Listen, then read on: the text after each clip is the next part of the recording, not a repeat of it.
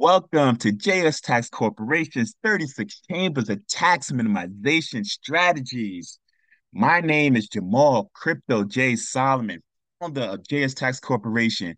The goal of this podcast series is to give you real tax advice in 7 minutes or less. Here is my Source Awards pitch to you. Any taxpayer out there that want to be tax savvy and want to stay a star and don't want to have to worry about their tax accountant trying to be all in the TikTok videos, all on YouTube, dancing. Come to JS Tax Corporation. Let's go. Today, tax minimization strategy we're going to talk about is renting your home for business meetings. Yes. Man, I don't know about y'all with golf.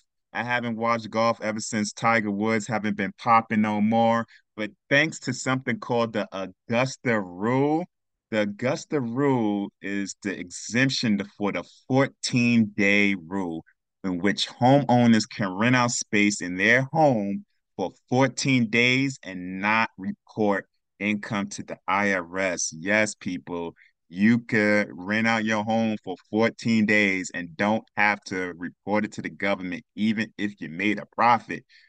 That the catch is that the home cannot be the owner's primary place of business. All right. So listen, guys, primary place of business. It can't be like you have a secondary home and this home is strictly for rental purposes. However, there's a particular room that you just rent out for 14 days.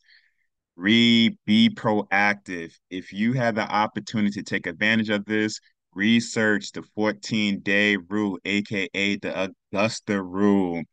For business owners who don't have a home office, this can be a way to reduce taxes. You can rent out a room in your home for a business meeting, deduct the cost for their business taxes, then not have to claim the rental fees on the personal tax returns.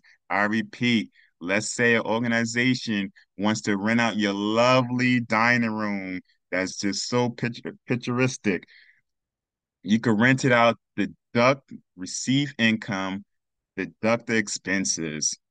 That's crazy.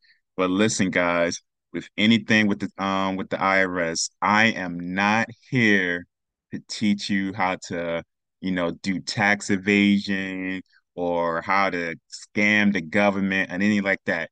We are here to learn how to effectively and illegally minimize your tax liability. So listen, guys, don't charge your business for, try to deduct these outrageous fees just to avoid it. Next thing you know, you're saying that you brought this 80-inch television for this 1 day meeting and it cost $10,000 and now you want a $10,000 deduction.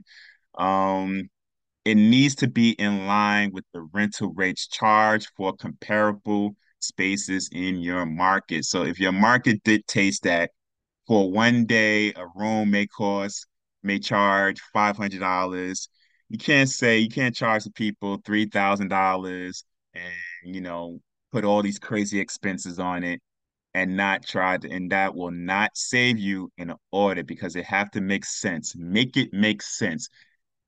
Act like the IRS will absolutely audit you right after you deduct this. What are you going to tell them? How are you going to make it to make sense? And also, most importantly, guys, keep very detailed records about the meeting, who did the meeting, where it took place at, and its purposes. Because at the end of the day, guys, why have a great tax minimization strategy if you later will get audited and get screwed with interest and penalties? And this podcast is not about getting you in trouble. I represented hundreds of people in front of the IRS in multiple state audits. You do not want that smoke. But there are numerous tax minimization strategies just not reserved for the billionaires. We're going to eliminate that stereotype that you need to be a billionaire to get these tax minimization things that they so enjoy too. All right. Kept it less than 7 minutes. I know you're busy. Make it happen. Make that money. Save your money from the government. Until next time, protons, electrons always causes explosions. If you don't know what that means, look it up.